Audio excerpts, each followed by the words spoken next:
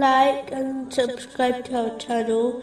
Leave your questions and feedback in the comments section. Enjoy the video.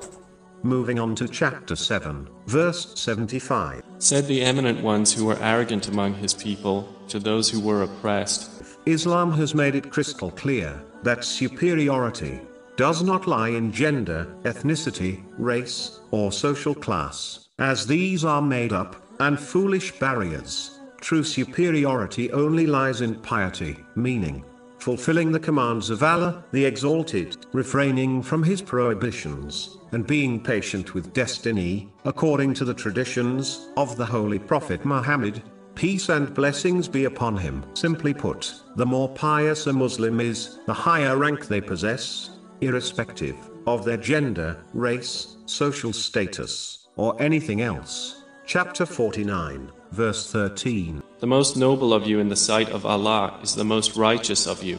A narration, found in Sahih Muslim, number 265, warns that a person who possesses even an atom's worth of pride in their heart will not enter paradise. The proud is the one who rejects the truth when it is presented to them, simply because it did not come from them, and as it challenges their desires and mentality. The proud person also believes they are superior to others, even though they do not know the ultimate end of that person or themselves. This is plain ignorance. In reality, it is foolish to be proud of anything, seeing as Allah, the Exalted, created and granted everything a person owns. Even the righteous deeds one performs is only due to the inspiration, knowledge, and strength granted by Allah, the Exalted.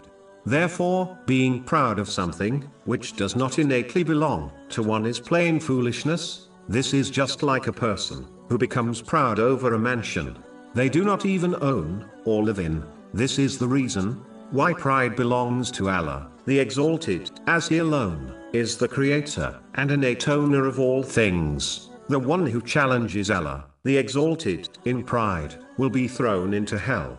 This has been confirmed in a narration found in Sunan Abu Dawood, number 4090.